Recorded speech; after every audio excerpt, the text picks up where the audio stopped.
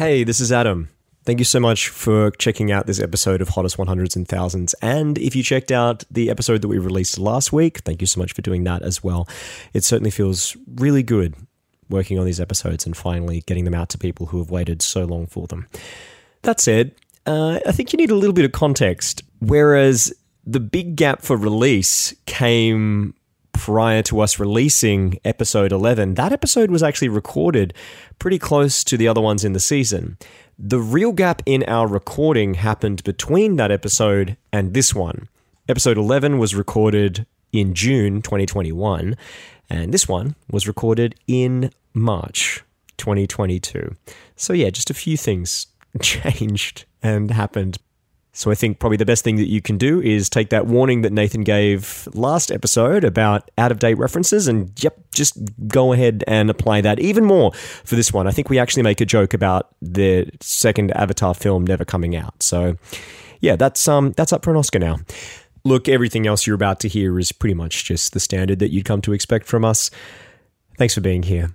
This episode, all previous episodes, and all future episodes are dedicated to Andrew McDonald.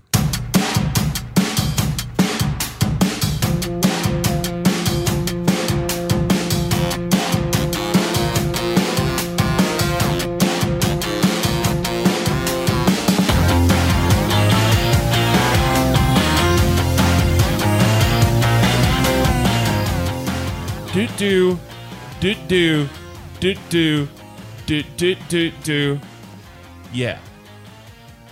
We are Hottest 100s and Thousands, and we have taken control of your radio station.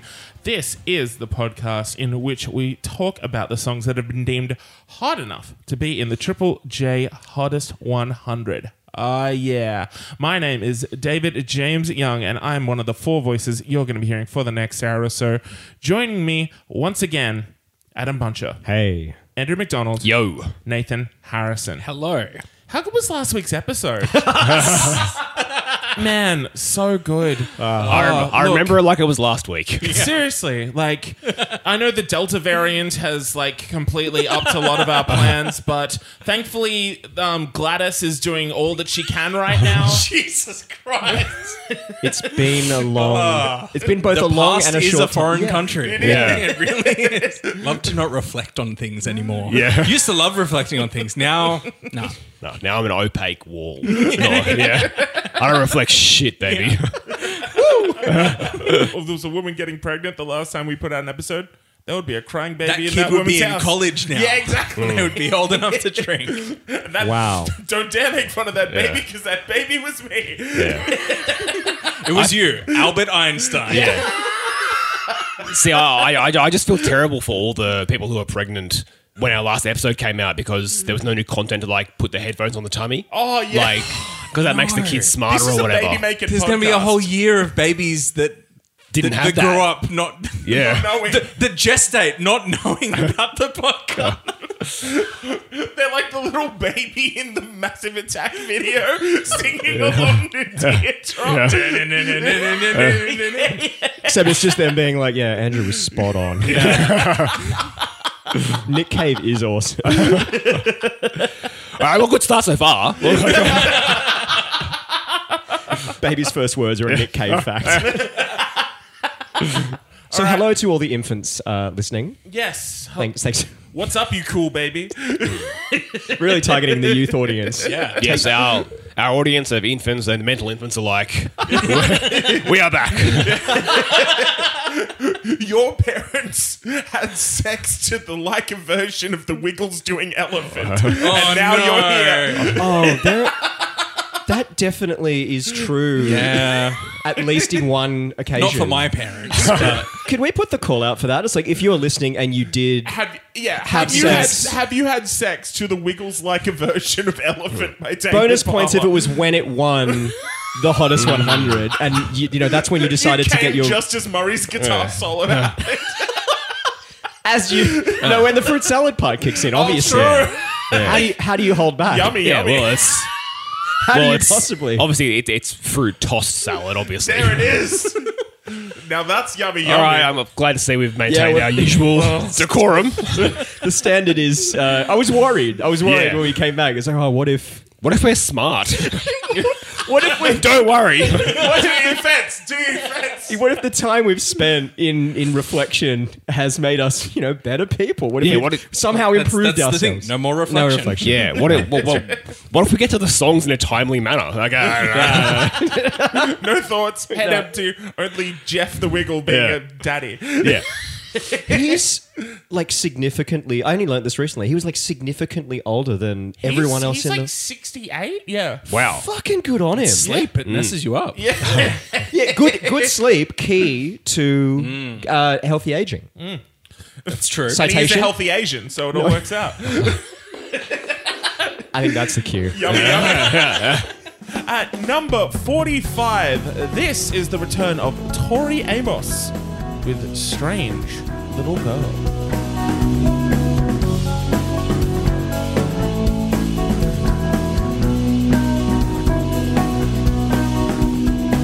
One day, see a strange little girl look at you. One day, see a strange little girl feeling blue. She'd run to the town one day, leaving home and her country fell. Just beware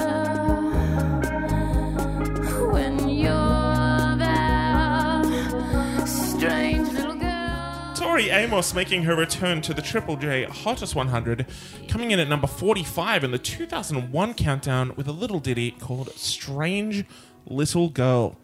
Now, I'm gonna see if I can remember how to do this because, like we've acknowledged, it has, to quote the great songwriter of our generation, Aaron Lewis, it's been a while. There it is.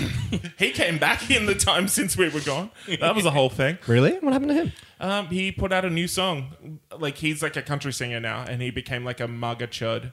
He has a throat tattoo that says "Don't tread on me." It's amazing. That's kind of tough. It's tough on your friends and family. But it's also like he's trying to be like, yeah, I'm a down south outlaw. You're from Vermont. Yeah. You're the state most famous for its cheese. Yeah. Come on, man. Who are you fooling? Bernie Sanders is your rep. Yeah, exactly. Oh no! Right. Now, like I said, I'm slightly off my rhythm, but I'm going to see if we can do this. All right? Andrew. David. I forgot that. Yeah. Oh, it feels good. Just like we never said goodbye. I felt that's good since the Wiggles did like a version. Now, Andrew, what do you make of this particular track by Ms. Amos? Yeah, this is the, I guess, almost title track from Amos's 2001 record, Strange Little Girls, which itself is a... Which was the sequel in the spirit of Alien and Aliens. Yes, exactly, yeah. So this James Cameron directed variant of Strange Little Girl. Oh, love a new variant. It's the Cameron variant, yeah. Cameron variant. Yeah. The avatars like 2 through 7 have been promised for the last decade. And like, yeah, COVID's nearly over, I promise. Yeah. Yeah, this was a concept record by Tori Amos where it's a cover record, but every song on it she changes in certain ways. Where the songs themselves weren't like necessarily just sung by men, but they were songs that were specifically about a woman. Like a woman was the subject of each track, and she then, in covering them, repurposes some of the lyrics and changes some of the like melodies. Or she changes the melodies a lot, but she changes the songs to a certain degree. So the focus of the song is coming from the point of view of the otherwise othered woman, or in this case, girl, which is a pure Tori Amos move to do because she's a badass in that way. And this track was originally by the Stranglers. Oh, okay. Yeah, which they wrote and originally recorded in 1974, but then didn't come out until 81. On like a rarities compilation or something. No, just the record execs wanted a more obvious hit. The original one has kind of this like kind of low key, not threatening, like a sad kind of tone to it. I just kind of describe it as like a kind of like a gothic fairy tale kind of vibe. Yeah, there's a moodiness to it kind of thing. It's a Brothers Grimm, because Yeah. that shit's dark. Yeah, totally. What I like about this song the most is that it goes without saying that, like, since there have been lyrics, men have been writing lyrics about women as the other, and not even necessarily in like as has been well documented. Like Nick Cave's like my favorite artist of all time, and he does that all the time. I saw him coming. Yeah. Really? You saw that movie as well? The one about Kylie Minogue? Oh, Yeah. That was their Pam and Tommy. Yeah. Oh my God. That hadn't come out by last time. Yes. This is just proving that we're current. Like this Yeah, is exactly, yeah. We're just timestamping this episode Pam and all Tommy, over. except it's Nick and Kylie. Yeah. Yes. I'd watch that. Shit out of that. But yeah, I think what Tori Amos does so well with this version is that not only with the changing of the perspective, which again is a classic Amos move because she's such a proud feminist, but the way that she changes the kind of minor key tone of the original into this like optimistic thing. Like it's no longer like a man lusting for like, oh, this strange little girl, what a unique creature. I wish I could like be around her because she's so fascinating. It's Tori Amos being like, I am a strange little girl, and that's cool as shit. Like, It's kind of like that rebellious high school. yeah, I'm finding my own individuality and empowerment in dress and behavior and culture and all those yeah. kinds of things. It's fucking it's Lydia Dietz in Beetlejuice. Right. Yeah, And it's- we are the weirdos, Mister. Yeah, and I think it's connecting into very much like the zeitgeist of the time, right? We're coming out of the late 90s into the early 2000s, that kind of like alternative brand, alternative thread that it kind of was very insistent at Yeah. that time. It was incredibly performative. You know, you think of all like the kind of high school films and whatever, the kind of characters that we were seeing come out in that time. To be the alternative cool person or weird person or strange person was definitely like a thing. Yeah, well, you think of like even like 10 Things I Hate About You, right? Like there's Exactly. if grunge ostensibly died in 93 with Kurt, like then the grunge aesthetic has now had almost a decade to be mainstreamed and popularized into a way that it is to a certain degree been watered down. But not that this has anything to do with Tori Amos because she's always carried her own Yeah, flag. that's right. But like the normalization of that alternative cultural movement has now become mainstream, which has its positives and its negatives, of course. But sure. there is something to be said about that kind of cultural zeitgeist that would allow a track like this, which, like musically, I think it's cool. It didn't immediately grab me, but like the cultural context that surrounds the song, the repurposing of the original track, the way that she's made it a more optimistic, female-driven song. Like if you were a 14-year-old girl when this song came out, Yeah. it would have been your fucking anthem. You would have played it on your fucking Sony it. Walkman. Like, That's it. Walkman, that was way earlier. You would have played it on your Casio Discman every goddamn day. Yeah, I have the exact same take as you. I think like the way I described it was kind of like it's meal kit alternative rock when you listen to it. But if you place it in that kind of like cultural context and you consider who's listening to it, why they're listening to it, and what they get from it in exactly the way that we've described, it adds value to it. Yeah, and yeah. it kind of demonstrates value in that way. I do really like, I think her vocals suit the kind of slippery rhythms of the song really well. Like, Yeah. especially the chorus line. Like, I think it works. Yeah. And But her yeah, voice- I agree. It's like, it's a cool idea and a good song. There's an Eminem cover on the album. I remember this. It was in 97 Bonnie and Clyde. Oh, yeah. That one is good. Like, Fucking it's intense. Yeah. Yeah. You know what's an even weirder cover that's on there? Smells Like Teen Spirit? Raining Blood Oh, I did not know that. by Slayer. Yeah. Was it her that did Teen Spirit or was it Patti Smith? I believe I'm remembering that Tori Amos did do Teen Spirit. Right. Yeah, it was like a piano version. But yeah, that Or- Eminem cover, I remember hearing that and just being like, holy shit. It felt like that song's not like, like cheery upbeat to begin with, but like, when like on YouTube, like a comedy trailer will be like re-edited as like a horror movie. Like that's what it felt like, And I guess like that's the thing about Tori's covers is that it's a lot of, re-editing and a lot of shifting of perspective and stuff like that. I didn't actually know this was a cover the first time I heard it. It was kind of later on in her career and, she was kind of going for more of a conventional pop sound. That was like my pure surface value reading. And it's kind of interesting that we've never talked about like a big dramatic like piano ballad, like proper Tori Amos song. We've talked about her crossover pop hit, which was Cornflake Girl, and we also talked about the Armand Van Helden remix of Yeah. Professional Widow, Yeah. which, completely reworks the original, and it's just like that's the version that everybody knows. Unless she's like stuttering and like doing the 100 big concept, I can't imagine her doing that live. But like, I would fucking lose my shit if like just halfway through like doing the normal version, she just fucking gets up from the piano, just starts like the fucking strobes happen and all that shit. But yeah, so like, I feel like we've never really had a chance to discuss Tori Amos the way that most people see her. She's got like 14, 15 records or something like that. Yeah. Just the weird shit that managed to break through into the Hottest 100, Yeah, which is yeah, neither the most popular nor the most weird. It's somewhere in between. Yeah, it is what it is, Yeah. you know. I like this. I think we're all more drawn to the idea of it than actually the song. Oh, the way you've kind of flipped it and the way you've kind of changed that sense of perspective is really interesting. It's just like, yeah, what do you think of the song? Oh, it's certainly there. I don't think it's a bad song by any means. No. Like, It's like but, I think but it's not like, you know, like this groundbreaking like, Yeah, oh wow, yeah. this is like the Tori Amos song. Yeah, you know yeah, what yeah, I mean? yeah. Yeah. the I think that like the loud parts are very, very fun. When it goes to that next level. Yeah, totally. Like, you're right, David. Like the idea is so cool that like I'll give it a few extra points, and also again, not the target audience. And again, if you were a lonely like 13, 14, 15-year-old girl and this song comes on the radio, this would be one that you'd stay in the car for, you know? Like Yeah. Yeah. Being a strange little girl is like it's not theory. That was something that people were called. Yeah. You know what I mean? Or they kind of felt that they were being called.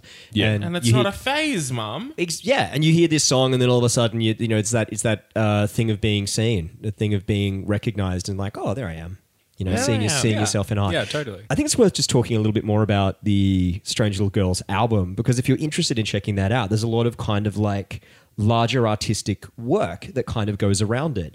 There was a big photograph set that Amos did with a kind of like a personification of each song of herself being photographed that went along with that. That was released as part of the package of the album, but I'm sure you'll be able to find it kind of elsewhere.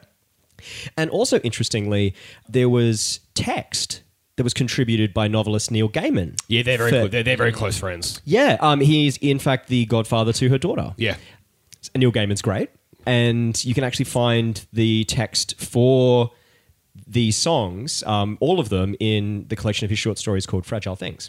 But I'm sure there'll be other places that you can find them as well. But I think, like, yeah, just I kind of really appreciate when the packaging and artistic vision of an album goes beyond just the songs. Sometimes it's done really well. Sometimes it's done really poorly. I haven't checked out what this is like, but it's certainly there. Yeah. It's a bit art school, but it's very like there's it's just good on there's them. space for that that's Tori sometimes. Amos to a fucking T, Exactly, though, isn't it? right? Yeah. Yeah, right? So, Yeah, she's music for girls who clutch their folder to their chests. And she always has been. Just the sensitive Yeah. art student that no one understands, you know? Right. And that's fine. Yeah. Like, it's cool. Yeah. Like, yeah. They need music too. Justice for art girls that clutch their folders. Hashtag. We'll do a benefit gig. Yeah, dude, like, a telethon. just as far goes to clutch their clothes, it's like, slide into my DMs, please. Step on me. It's fine. They're right there. Okay. And time until we got horny again. You can tick that one off your bingo card. It's a good segue. Oh, Oh, true. well, look at you. Well, look at us. Look at us. The great podcast. 5 stars. It's back.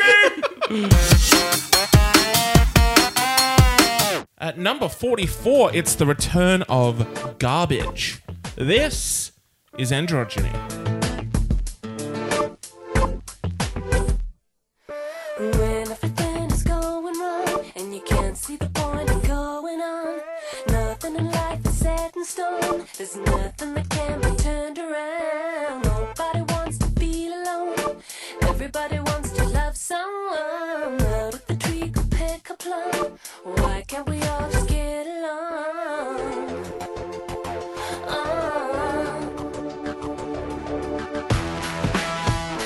Boys in the girls' room, girls in the men's room. You free your mind and your androgyny. Garbage with the track Androgyny from the beautiful Garbage album. Coming in at number 44 in the 2001 Triple J Hottest 100. Adam, you're a boy in the parlor, making it harder. Yeah. True. Sure. It, Parlor is such a classy word. I know, right? It's good. I'm not even sure I know. I'm a class ally. I don't know I'm not even sure I can identify what a parlor even is. It's very like Great Gatsby. Yeah. A parlor. What is it? What I feel like if I was in one, I'd know.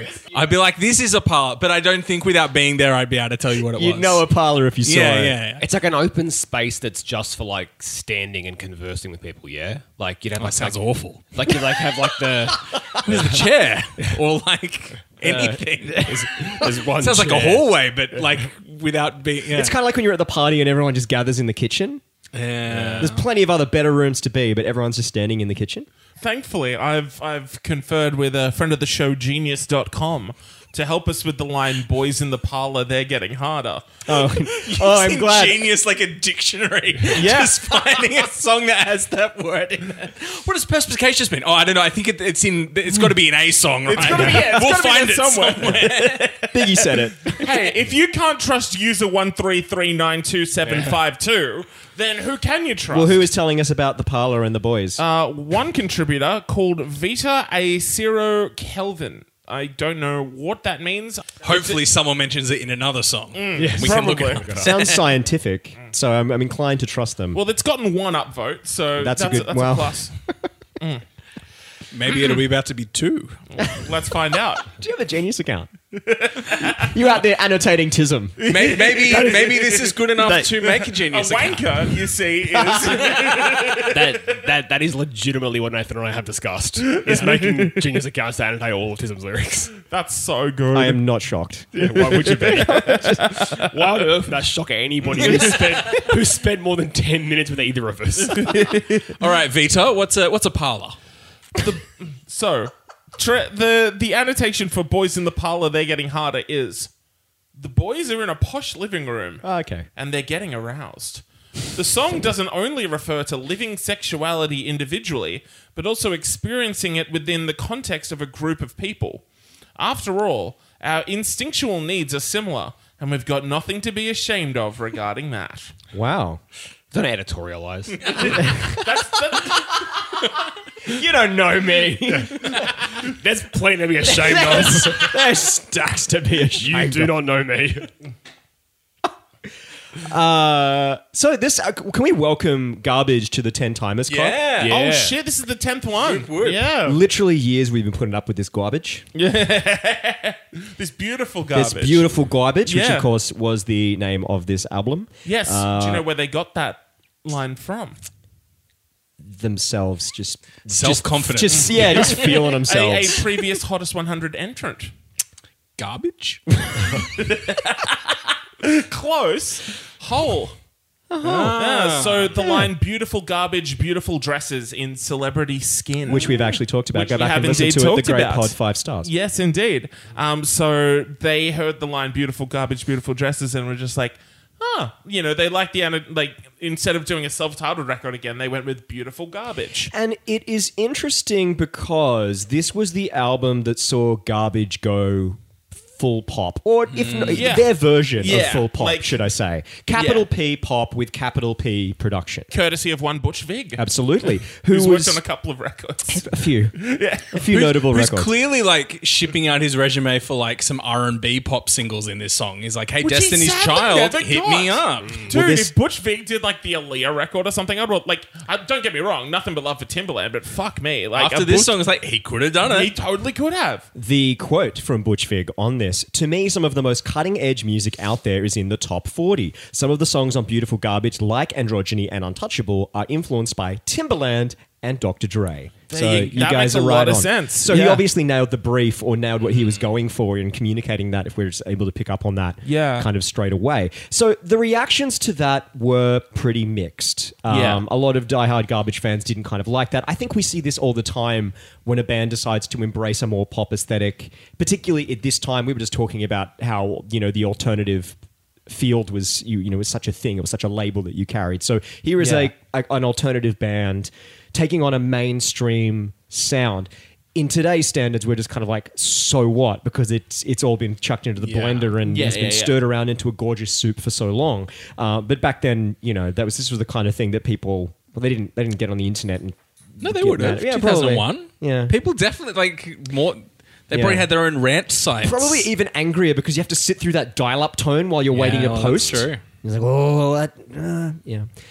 But that being said, that was mainly in the US and the UK. Europe was like 2 thumbs up, and this was the highest charting success in Australia that Garbage had. Really? Yeah. Up to this point. We went bunter. I'm assuming a certain other song from this record would have done a little bit better. Yeah, I think it's up till this point.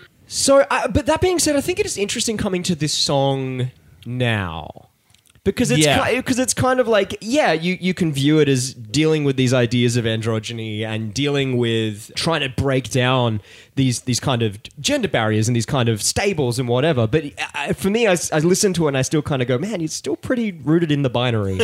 You know what I mean? Like, It's baby steps. I think that's kind of cool though. Like it is. You're right. Like it's a kind of nice cultural artifact in terms of that larger cultural conversation, and it's pretty cool to be able to drag it out now and consider it in light of where conversations are at now. Yeah. You know what I mean? Like, how far, in some ways, we have come. yeah, right? But I think the binary is so important to the makeup of the song musically as well, because we've got these two very clear sides. And you could even go so far as to say, well, you got pop, which is traditionally seen... Verses are girls and choruses are boys. Yeah. I mean, like kind of, right? And because even to the point where there's a bit of that acoustic guitar in that very, can I just say, very, very, like, crispy production in that first section. When it first came on, I was so arrested by it because it was just... like those synth it's so- strings and stuff like that. Damn. Everything Yeah. is so textural and spacious and punchy. It's just like really magnificently produced. But there's something about it that reminded me of the production that Madonna was going for at the time as well. Oh, true. Yeah, because You know? we talked about music and... Beautiful Stranger. Yeah, that's right. But yeah, also, yeah. particularly the acoustic guitar reminds me of Don't Tell Me? 100%. Hell yeah. Huge. Very, very strong or vibes. or as a future Hottest 100 entrant would say, the video where she's wearing the cowboy hat and she's kicking the dirt. Yeah, Yeah. that's right. We'll get to that song eventually. But Great song. And then, Great of song. course, on the other side, you have rock electric guitar, which is coded as being masculine. And yeah, then, it's such a fucking flick Right? of the switch, isn't it? but look, I think that's They're in kind of completely clever. different keys too. But there's something about that hard cut that almost seems like a reveal. And that, in the context of gender performance, I think is kind of cute as well. And it almost is burlesque-ish. You know what I mean? Yeah, I can see that. The performance of burlesque is often built around this idea of the reveal and stuff like that. So I think Yeah. to enfold that into the song when you're talking about these ideas of gender and stuff like that is pretty clever. And I think it reads. Again, like I like unpacking it. I don't know how much I like listening to it so Yeah, much. I find it Like- a Yeah. little bit flat. Like, the Yeah, I production can is see nice, that. but It's just a song I remember a lot. Totally. Yeah, I just remember hearing this everywhere at the time. I still wasn't quite aware of what the concept was. I don't think I'd ever heard the term androgyny prior to this. That's kind of cool. Yeah, You know, and so again, getting back to- I do have to give it credit in that respect, but also, yeah, when it happened, I'm just like, this doesn't go like the same way that like Special or like When I Grow Up does, or like I was like a big fan of all the other singles, and like this, I feel like I tried to make myself like it more than I did, because like I refer to this as a very specific thing for like our generation. The 29.95 commitment. Yeah. You get it. We all bought albums around this time that, in retrospect, like if we just chucked it on Spotify and played it now, it'd just be like, oh, that wasn't that great. But at the time, we paid $29.95 to own this on compact disc, so we had to fucking like it. Case in point, Saint Anger. He really had to try and like Saint Anger. It was a $29.95 commitment. We're getting our pocket money's worth. There was stuff on Beautiful Garbage that I loved and I still love. But with this, I'm just like, do I like it? Oh, no, of course I like it. It's garbage. Also, I paid $29.95. it's certainly not bad. The bit that always like takes me out of it, I think, after the first chorus when it goes back to the verse. Yeah. And there's nothing new. Like that R&B Yeah. production is still Yeah. really nice, but after you've kind of exploded the song, to take it back to that just feels very like, Oh, okay. I don't like this song. Yeah, sure. Oh, okay. Yeah. This is not what I want from Garbage. I am probably the least pop head driven person here. I appreciate pop music, obviously, but like the idea of like taking a band who had some fucking bangers, obviously we've spoken about them many times, with always a positive fucking tone. Yeah. And Supergirl, like- Only When It Rains. Yeah, like, absolutely. Fucking terrific songs. Full credit to Butch as a producer, because like, he's a terrific producer, obviously. It's objective. But like, I disagree with the thesis that some of the most cutting edge things are in top 40. It simply can't be the case. That's very much just a vox pop. Of course it is. Yeah, Like, but like I like this is watered down garbage to me. Like this is like garbage, like Capital G or garbage. sorry, It's just garbage water. It's garbage water. It's bin juice. Bin Yeah, juice. bin juice. Yeah, There it is.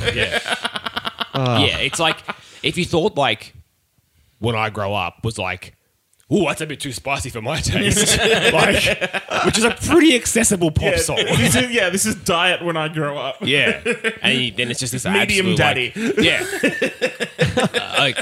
like a relatively generic, forgettable song. Like, this is right. This one's a thumbs down from me. Like they did what they wanted to do and it succeeded successfully. So it obviously had an audience or anything like that. But that's not what I ever want from this band. Like this sound is not at all interesting to me. I think if the song wasn't about what it's about, we probably wouldn't give it a second look. It's just because it's kind of interesting Yeah, totally. that this was a big pop hit 20 years ago. Yeah, But For a bit of trivia as well, this song had a big resurgence in 2016 for one particular issue in North Carolina, which it's like so fitting with the song, it's insane. There was a bill that was being passed that was attempting to make the use of bathrooms only for people who for the sex listed on their birth certificate. So like grossly anti-trans law being passed. Yeah. And in North Carolina. Garbage came out and they dragged this song right out and was like, we are against this and you all should be against this as well. yes. And it was the bill. Shirley's really good like that. Like she's like a diehard lefty. Yeah, 100%. The bill was repealed in 2020, but it took a while to die. But Shirley was there because But Shirley was there. She was on the front Shirley lines. was there. Shirley looked straight at the screen and said trans rights. Yeah. up. Straight down the camera. Hell yeah, dude. And in 2020, that was the year of our president. That was still Trump, wasn't it? I don't know, It was man. the final year. Was yeah. it? Yeah. Oh, yeah, that's right. Because Orange Man Gone. I don't know if that happened. Yeah, the last time we recorded, we had a Cheeto in the White House. And Goddamn Cheeto in the White House. So, you know. let's go, Brandon. That's the main thing. Oh, that's what's up. Fucking hell. It's been like 20 minutes. I'm just like layering too much irony on my skull. It's crushing me into a fucking... Build that wall. Everyone's listening is like, Build that did Andrew wall. become alt-right in the break? Or is it's hard to gauge? irony crushing me into a dwarf star. Yeah. Boys. Girls. Makes you think.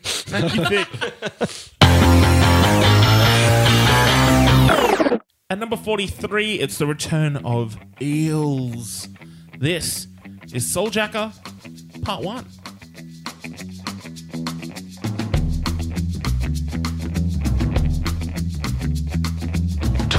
Miles of hard road, 33 years of tough luck, 44 skulls buried in the ground, crawling down through the muck.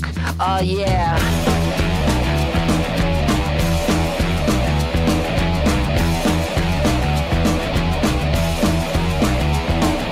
Johnny don't like the teacher, Johnny don't like the school. One day Johnny gonna do something, show him he's nobody's fool. Oh yeah. Eels making their return to the Triple J Hottest 100, coming in at number 43 with the track Souljacker Part 1, one half of the title track of their album Souljacker. What happens in Part 2? Not much. Spoiler alert. Does the soul get jacked? Oh, yeah. And by that, I'm definitely thinking like this. You know, your soul starts working out. You know, it gets. Did soul really doing some soul reps? That's nice. Some swole soul. Swole soul. Swole soul. We should all aim to have a jacked soul. It's one thing to jack the body. It's another to jack this. David, tell us about this. The heaviest thing we lift is our soul. Yeah, that's right. Sometimes. Amen, yo. Amen. We just need someone to spot us. See, we're back to Oh, wholesome. that's so good. That was really nice. What a great podcast. Don't you think? Didn't you miss it? I know I did. Didn't you, listening, miss it? Didn't you miss us? Don't you want to give it a $5? Don't you? We missed 5 stars. That's what, Oh, desperately. that's what we missed. Like no episodes for a year. We're just already begging for fucking praise. We showed up. Honestly, Yeah. it's Is that not enough for you people? Make me sick.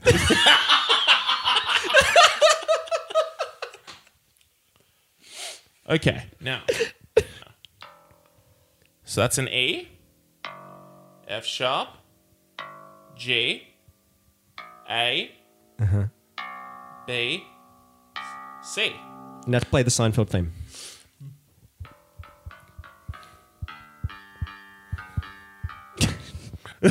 Honestly, not bad. I put you on the spot, and that was pretty good. Those are the 6 notes that make up 95% of this song. From a technical standpoint, one of the most basic songs that we've ever talked about. Like, on par with Gloria, which is 3 chords, It's one of the most stripped back, raw, and simple songs. If you had a guitar in front of you, you could pick it up almost instantly. Yeah, you can figure it out. It's not about the notes. It's about how they're played. It's like a Break On Through to the Other Side by the Doors, where it's got like that, it's kind of slithering along. It's not that bad. Come on. Jimbo! Mr. Mojo Rising has logged into the chat. The switch is, oh yeah. As soon as that kicks in, like the foot goes down on the pedal, you get that snarling electric guitar sound, and everything kind of kicks in. And the second it all gets pulled away again, you immediately pay attention. I love the dynamics in this song. For an artist that a lot of the time has done very elaborate arrangements, like Eels has done shows with like the symphony orchestra and all that sort of stuff. They've like layered heaps of like keyboards and lots of like, synths and lots of strings and like all of that across a bunch of their records. To have something so stripped back, so like snarling and so primitive, it's a real departure from, a song like Never Came From the Soul or Susan's House. And I love that Eels as a unit can be so multifaceted that this song can come out within the canon of Eels singles, and it's still, it's not like a, huh? No, that still makes sense as an Eels song. You know what I mean? Yeah. Yeah, this song just has that fucking energy and it just clicks in a certain way, and it just reminds you that for all the bells and whistles and the Brian Wilsonisms, like Mark Everett started out as a rock musician, started out in the, he grew up loving like punk and garage rock and all that sort of stuff. And this is like, his tribute to the Sonics, or like, this is like a Louis Louis, if you will, kind of sort of thing. And I think it works super, super well. Like, I would put this probably in my top 5, top 10 Eels singles. Wow. Like, yeah, I've always loved this track. This song kicks fucking ass. It's so sick, right? When he just lets loose in that second chorus and goes, woo! Yeah. And it's like, yeah, bitch, let's fucking go. This is full beard Eels. There's like grizzly depression beard Eels, but then there's like full grown beard Eels where you're just like, oh yeah, you're on one. You're fucking rocking out now, my dude. You can tell what era Eels is going through by the length of the beard. Yeah. This is Wild Man Eels. Yeah. Or sometimes it's a clean and sober, like, I'll have like a little moustache or something like that, but nothing else, Like, for such a, like, heart on his sleeve, tug at your heartstrings songwriter that he's known for. Yeah. Like, it's just so cool that, like, he's able to be like, rock fucking kicks ass. Yeah, And it's like, dude. this one song is just like, no, I can kick ass. I'm fucking rocking out hard with this one. In the video for this, when he's got, like, his shooty hoodie on and like his grizzled beard, and he's just like being like his dark glasses, like he looks like a fucking that kind of like that 80s like drugged out rock star who just wants to fucking belt out a fucking killer riff and like jump around, and it's music for that. It's such a fucking good song. It's so much fun. It's so different to the other Eels tracks. But you're right, David. It's still undeniably Eels, but it's just so much fucking fun. It's a delight. Did you know that Wim Wenders directed the film clip Yeah. in like an abandoned East German prison or something? Like, okay, Who's this guy? German filmmaker, Wings of Desire. Oh, okay. and other things. Someone doesn't have a Mubi subscription. I actually do have a movie subscription. Thank you very much. I do. This kind of falls flat for me. I appreciate What, in the kind same of way as Androgyny? You've said that twice in a row have, now. haven't I? Yeah. I'm curious as to if they fall flat in the same way for you. No, I appreciate the snarl of it or whatever, but I think just that very standard kind of bluesy riff, I'm like, and then the lyrics don't do much, and I just kind of, it just feels like half a song. Okay. Well, I mean, it is part one of the song. Well, then, I guess there you go. The way I kind of put it is that like as soon as it starts, I know exactly what it's going to do, and then it proceeds to do it. Yeah. And that's okay, but that will never reach the level of, I think I know what you're about to do, and you absolutely don't do that. It's the level of engagement that my brain goes through when I already know what it's going to do, and then it doesn't surprise me. I'm bound to like... Yeah. So not lean in as much. Which again, it doesn't make it necessarily worse. It just makes me slightly less engaged. Yeah. That's it. Like, there's no... Yeah. Like, the lyrics didn't have anything that was like, that's really cool or interesting or whatever. Right. And, It does make me feel like I'm about to do a bank job. That's that's kind of Yes, cool. totally. It's got that lock It's stock vibe. it's 100% we're about to do a bank job, and that's a good place to be. Yeah. Adam loves working in banks. Loves It's having a bank job. That's what I meant. I was like, I'm getting geared up to man the tills, bounce some checks. We're only supposed to blow the bloody doors off. Like, kind of, I think it's interesting that in the same countdown that we've dealt with the Strokes, we have another cute little example of rock revivalism as well. Yeah, true, that's very true. true.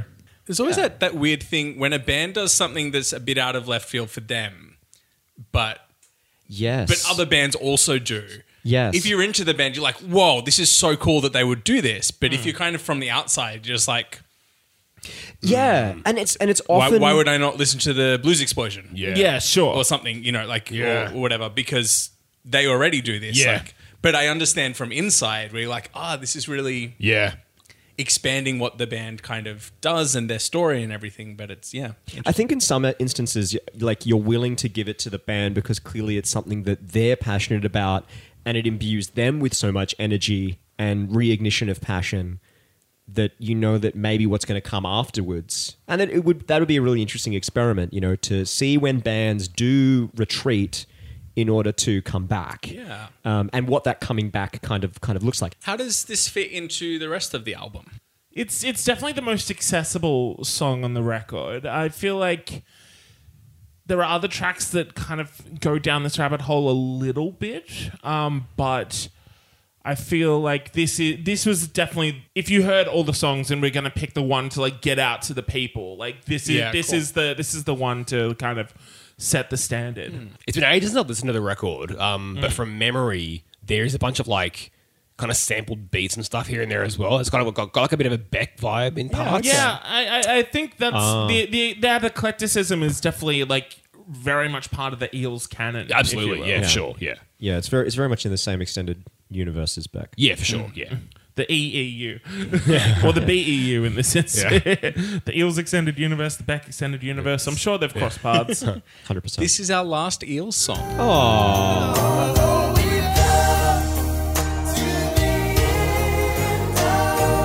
So things to check out if you're interested in Eels.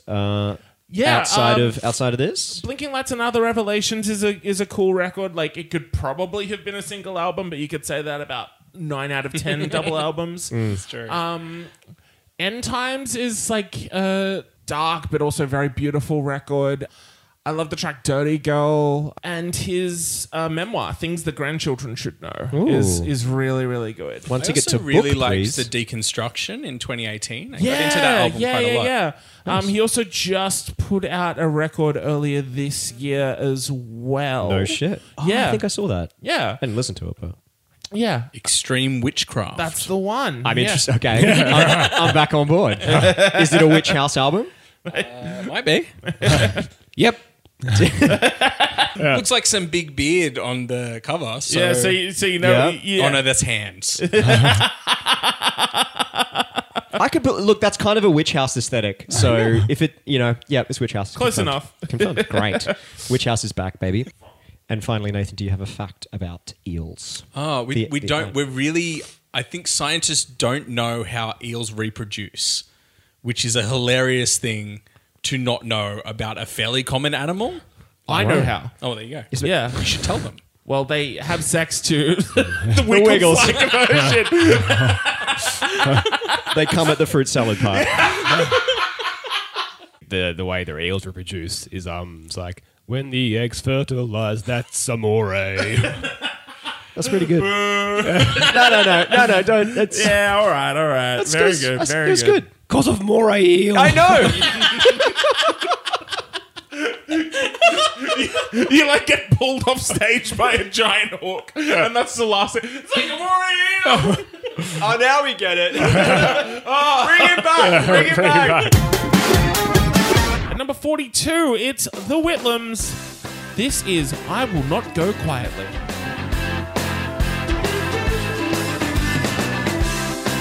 I will not go quietly. I will not accept your rules. Gonna live with myself.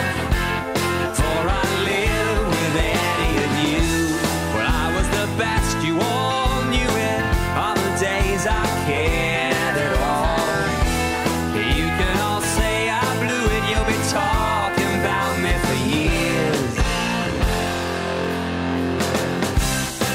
I will not go quietly.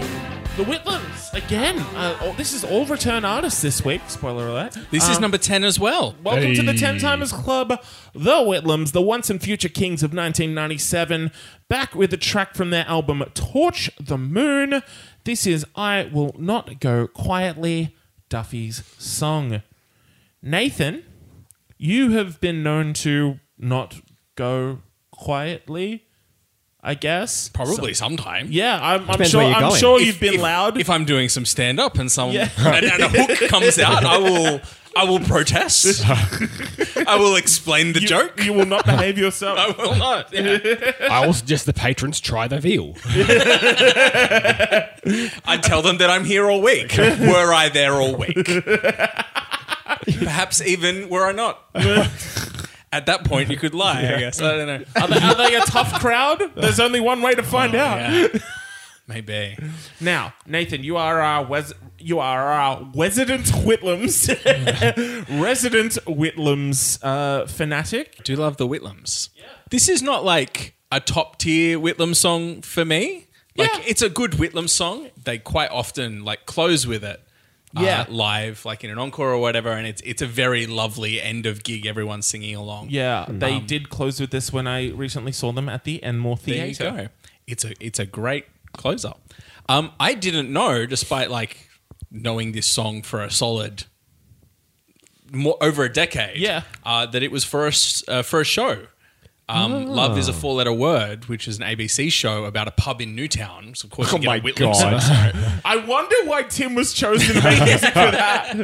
I'm sure it was just like there was something in the contract. It was like, well, if this doesn't happen with Tim, then it can't happen. Do you know anything about pubs in Newtown? He's just sitting there, it's just like, oh, look, no. I'm more of a Parramatta guy myself.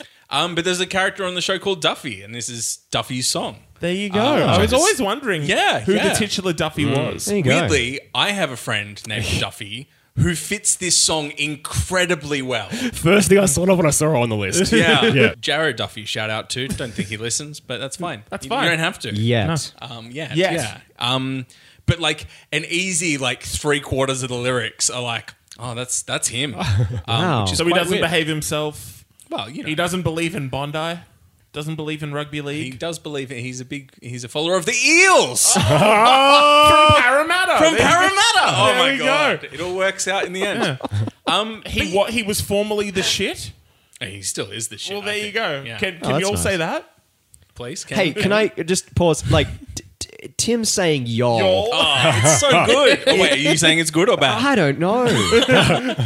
So we've talked before, especially when we did like Louis Burdett and stuff like that. When Tim is kind of like being a bit of a character in the song, it's a lot of fun. Like That's he's true. such And a so good. this is literally him being in character. I guess, yeah. Writing from their perspective. And there's such a like defiant, like, I mean, it's the whole thing, you know, I was the best, you all knew it or whatever. And I think that just like, it sits really, really well in his voice. There's something nice about the fact that the Whitlams that like, you know, were nearly not a band so many times and have sort of been through so much tragedy and heartbreak. Yeah, of course, and then had this huge independent release. And a lot of the press after that was just like, well, you know, they're a one-hit wonder, they're done or whatever, and has now kind of come through with 2 follow-up albums that have been quite well received. This is the point where Jack Housden joins the band, and the band is complete, and the lineup hasn't changed since then. Yeah, so this is like, the modern classic lineup of the band. Yeah. Which is lovely. Yeah. And I think, like, you know, I'm probably putting a lot of that on this song, but there is a real, like, fuck you all, I did it. Like, there's a Tim camaraderie Friedman. there, Yeah, and it's lovely. And I think, this is never going to be, like, one of my favorite Whitlam songs, but I think there's a lot of joy in it, and I enjoy it a lot. On that note, I do think that the other 3 guys in the Whitlams that aren't Tim don't get enough credit. Like, Terapai Richmond is one of the best drummers in the country. You know, I've seen him drum with Rodriguez, and I've seen him play with Sarah Blasco, and like I've seen him play in a bunch of different mediums and like styles. Like, he's a great blues drummer, like everything. Warwick is like an excellent like bass player who is also a really solid singer. And Jack, to me, is probably the secret weapon of the last 4 Whitlam's records. He has such a great guitar tone and like really knows when to like lean in and really knows when to pull back and make more of the focus on. He's a great sideman. Yeah, I think he's really like just been an amazing collaborator for Tim, and really like unlocks something in the band. Yeah, absolutely. And I feel like you get a bit of that here. Like, that's him on the doo-doo-doos, which, you know, makes a big impression on this track. Usually when people talk about the Whitlams, it's synonymous with talking about Tim Friedman. And fair enough, you know, he is the one who has been through every iteration of the band. A couple of their records in the States were released under the Tim Friedman solo. Yeah, right. Yeah, that's right. I remember that. There isn't a cultural touchstone to Whitlam in the same way. Yeah, of course, but yeah. But There's weird. that, yeah. I feel like this record, you do start to get a sense of the Whitlams as a band again, instead of just Tim and just pulling in random people, which is still great, you know. Like, that's how Make Love This City and Eternal Nightcap were both made. Eternal Nightcap, famously a pretty good album. It goes all right. Yeah, I think there is something to be said about that camaraderie between them. This is just a very endearing song. It makes sense as a character song, but it also makes sense as a Tim Friedman song. You know, he's the grizzled veteran at this point. You know, he's the one out here with the kids. He knows that, you know, some people might see him as a has-been, but he's just like, yeah, so what?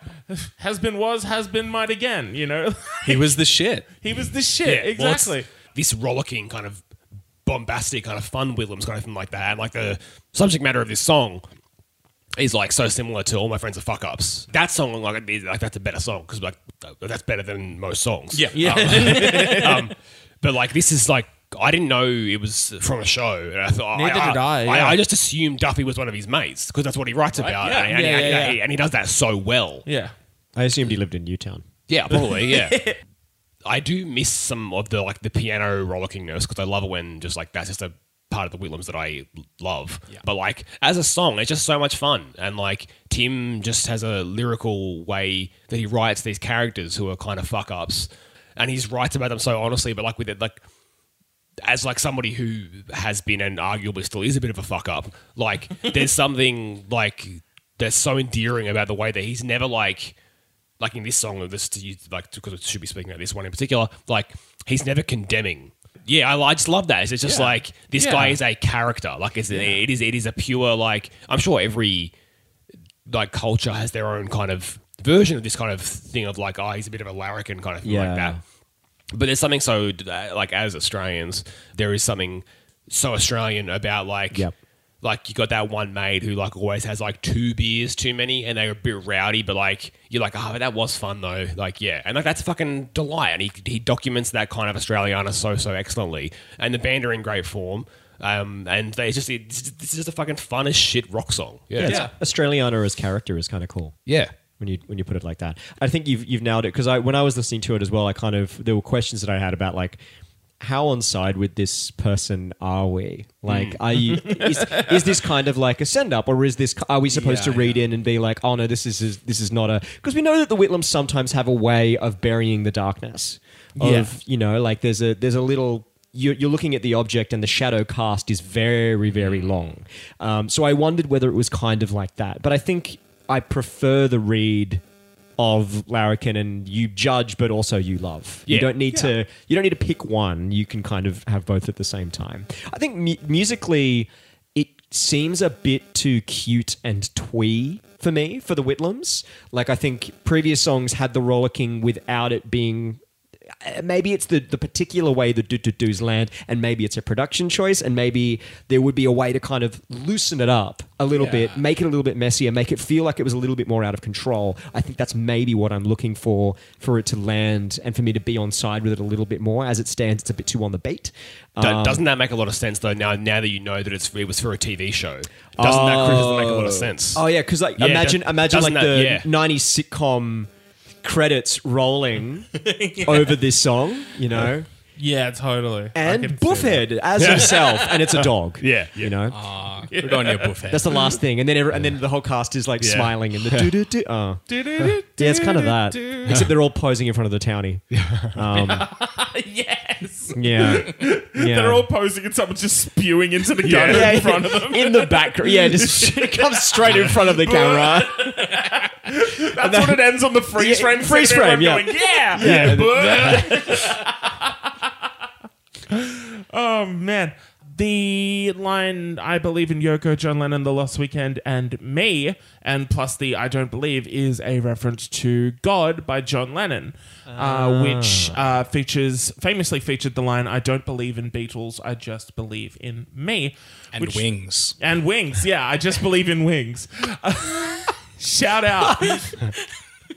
Not the first pre-Wings reference to be made by the Whitlams on the song. You'll know the song "Love Is Everywhere" from the Eternal Nightcap record.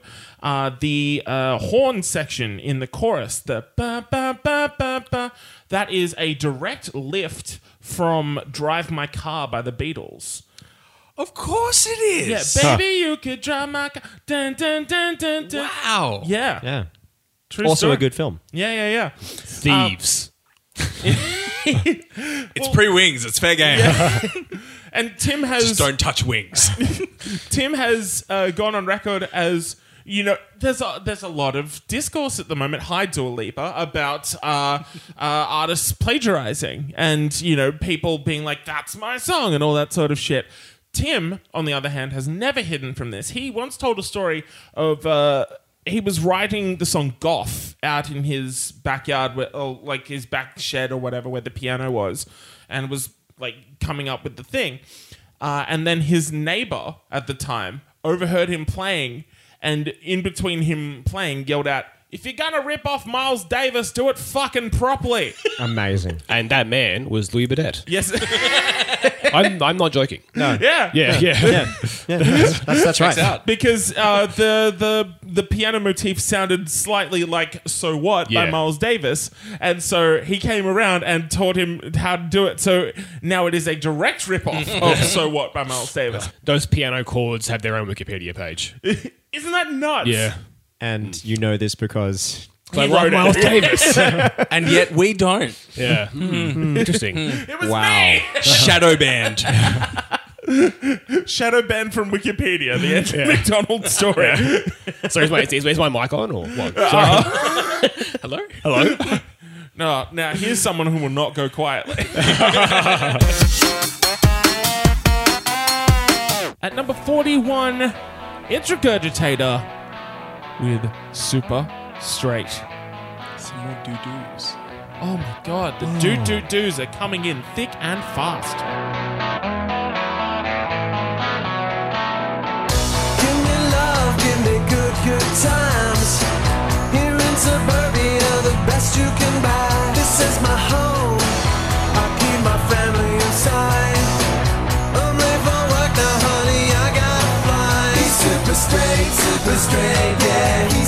straight. Yeah, he's super straight, buddy, he's super straight.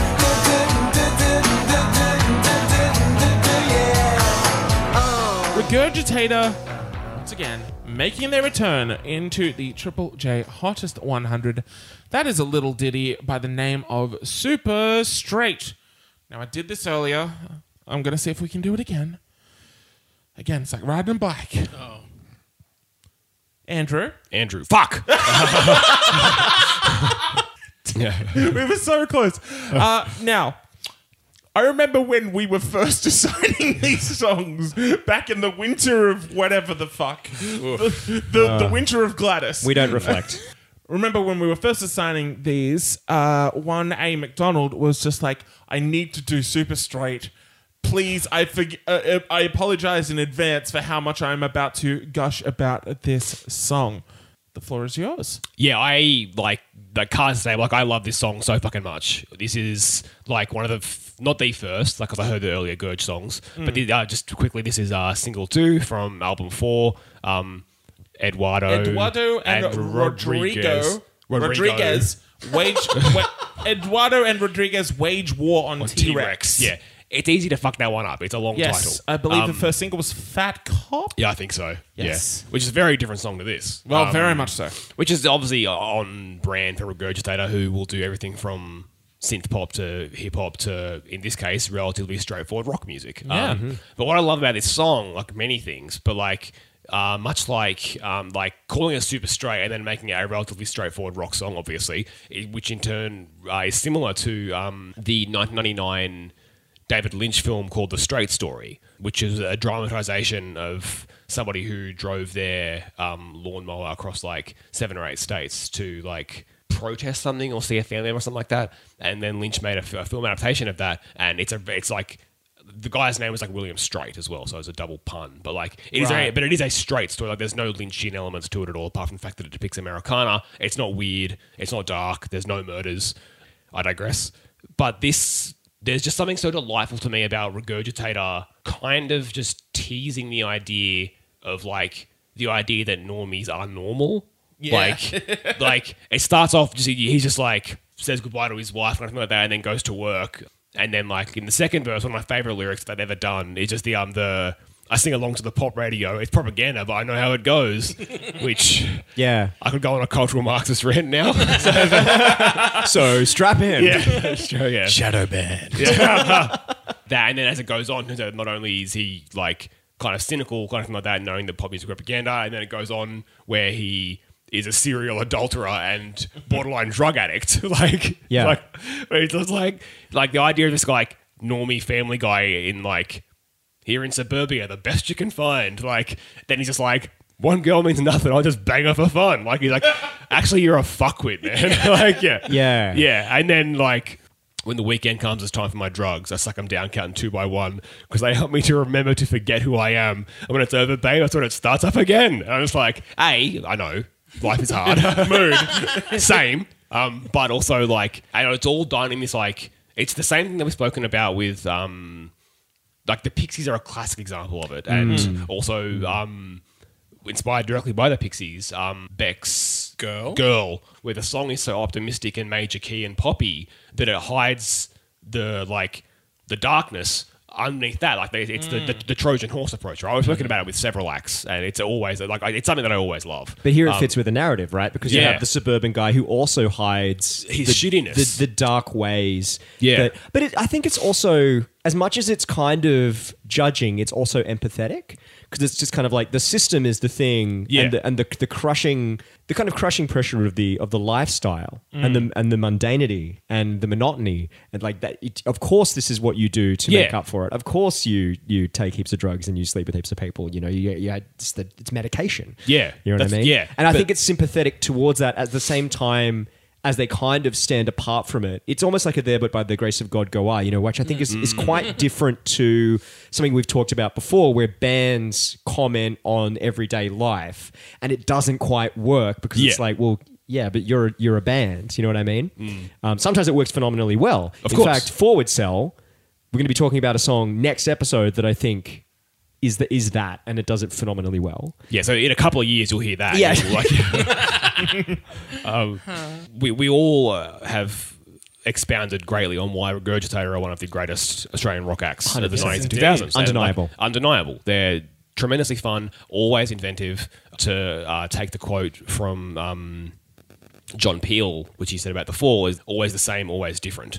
Yes. And that is the Gurge. Like they 100%. Australia's The Fall. Australia's The Fall. Even when they go for a super straight song, it's just like, it's so infectious. It's so much fun to me. I love this song so much. It's one of my absolute favorite Regurgitator songs. Like I go back to it all the time. I probably listen to this song at least either in the context of the album or the context of their singles compilation once or twice a month for the last 10 years.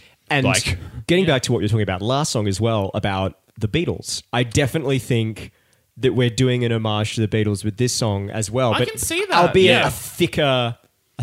a bigger Beatle. I went a little bit further in though. Like to me, this felt like a love letter to power pop, like Cheap Trick, and the Oh, sure. Cars and Okay. that sort of stuff. Like with those big major chords and the way that the beat would kind of drive. But like, yeah, you can absolutely trace it back to like Mop era Beatles. I mean, sure. I again go the doos and I think I drive my car. Yeah, I get. Hey man, yeah, for sure. Can I tell you what I think is the absolute masterstroke of the song? Please. I Is insist. the use of "He's Super Straight" by the group vocals. The theater that creates Yes, is so leaning it- beautiful. Yeah, to It's like, change perspective. I'm yeah. super straight, and then a bunch of people are coming in, and It's whatever the Greek- scene is like, he's super straight. Yeah, Like it's the Greek chorus. it's just Exactly. so Or like good. the Shirelles or something. Exactly, Yeah, exactly. yeah, yeah. It goes back to that 60s pop thing, but just the theater of it, I just love. The image that it conjures of all of a sudden these people are popping up in whatever situation he's Yeah. in, and they're like, he's super straight. It's like, it's just so much fun. It's just such a delight, man. And like, again, DJ, as you pointed out, DJ, the fact that this came from the same record that Fat Cop was on. It's like, man, they were on one this year. That is a curious record because it comes between the difficult follow-up to their breakout success, which was ... art, and their very confusing and wildly ambitious Mishmash record, which they recorded in the Channel V bubble. This is just a weird period for the band. There's still like that sardonic commentary on society as a whole, but it's about the various avenues in which they're doing it. You know, they can do it as like a clowny rap sort of song with that almost like new metal tinge to it, but they can also throw back to like guitar pop of a bygone era. You know, like look at the singles we talked about from Art. We talked about Happiness, which is another like pitch perfect guitar pop song, and I Want to Be a Nudist, which is basically like their throwback to hardcore punk. Yeah, it's speed punk. Yeah, exactly. You know, I don't think any other band could kind of get away with being that multifaceted on a record and just being like, oh yeah, both of those are very clearly, very distinctly Regurgitator songs. They swing so hard at so many genres, but they nail it every time. Like They never miss. this is that kind of like summer rock with the tinge of the power pop stuff. If you made this kind of music and that was like the sound your band was chasing, you'd be furious. Yeah. You're like, oh, so these like, So these guys can do it as a bit. Yeah, better than yeah, we do it sincerely. The Kung Fu Sing guys? Are you kidding me? they can do what we're trying to do better than us as a joke. Yo, but doesn't that connect so interestingly to what we were talking about with Eels? Right? You take this, you don't attach yourself too much to any particular genre, which means that you can just almost ironically, but not quite, take anything on that excites you or that you think could be fun to play with, and then your entire creative process is being driven by your own personal joy. And if you are honest and authentic about that process, then well, we're going to feel that too. I think that's what is present in all of Regurgitator's music. In all the 12 times now that we've talked about them, they have always seemed to be driven by their own sense of what they think is going to be really, really fun for them as a band to do. And we've come with them on that. And that's stunning. Yeah. Totally. Kings, once and future Kings. One Amen. One of Australia's finest. Oath. That miraculously brings us to the end of yet another episode of Hottest 100s and Thousands. Thank you so much for listening. We never stopped loving you. That's true. We never did. We never stopped appreciating you. I was that Wolverine picture of him on the bed looking at the photo, and the photo was everyone listening to the pod. Amen. Absolutely. And I was like putting my hand on it. And Yeah, mine's that comic that became the meme of like, I love it when I see somebody like looking at their phone and they tear up kind of thing like that in public. That was me looking at the phone and I was looking at all the 5-star reviews. I was at work, but I had up a thing that says "Do it for them." Oh, yeah. and it was all of the pictures of every Nice. single list, the thousands and thousands. the hottest 100s and thousands of listeners. That's right. Yeah. Yeah, actually, no, it was just a single row of 5 stars. Do it for them. Before we get out of here, we are going to pick our favorites, our least favorites, and continue that ever-continuing story of Carryover Champ and Carryover Chump. For my favorite this week, I'm going to go with Soul Jacker Part 1 by Eels. For my least favorite, I'm going to go with Strange Little Girl by Tori Amos. Fifth favorite, like I said, like it's perfectly fine, but it was more interesting to discuss than it was to listen to. And you don't have a folder anymore. And you graduated from art school. I mean, yeah, P's get degrees. What can I say? However, my carryover champ of One Step Closer by Linkin Park and my carryover chump, The Shame of Life by the Butthole Surfers, remain the same. My favorite for this episode is Super Straight, because it's super great. And my least favorite is Strange Little Girl. Oh, my champs and chumps. My champ is Patent Against User by At the Drive-In. One of the greatest songs, so that's the same. And my least favorite is Step Back. It's not good. So I do not remember that song. it's not good. It's got a bad synth. Yeah. That's what I'm holding on to. The synth is so bad. That's what's Sure. carrying it. Yeah, all right, okay. Bad choice. Yeah. My favorite is Super Straight, but my champ will remain One More Time by Daft Punk. My least favorite, I guess, is also Strange Little Girl, but not nearly as bad as Little Things by Good Charlotte. Yeah, my fave is clearly Regurgitated Super Straight. And as much as it does pain me to not give him the champ status, I want to stick with Nick Cave's 15 Feet of Pure White Snow. My least favourite was definitely Garbage's Androgyny, but it's nowhere near the stink of the Little Things is. Yeah. I think that's it. I think we did it. I think we've somehow, some way recorded a new episode of the Great Podcast. Hopefully we haven't triggered 6 months of, like... Don't. What if it was us? Yeah, it's the butterfly effect. The Hundos variant. We all get a notification on our phone at the same variant. time. Fuck me. On behalf of Adam Buncher, At least if we were the Hundos variant, we'd finally go viral. Hey. I'm here all week trying to deal. Don't you dare drag me off. Put that cane away. I will snap that cane. Andrew McDonald. I am not done. Now I'm done. Andrew McDonald. Morning. Nathan Harrison. It's nice to be back. Ain't it? My name is David James Young. Everything? Yeah, let's go everything. Is good for you. We do have to think about that now.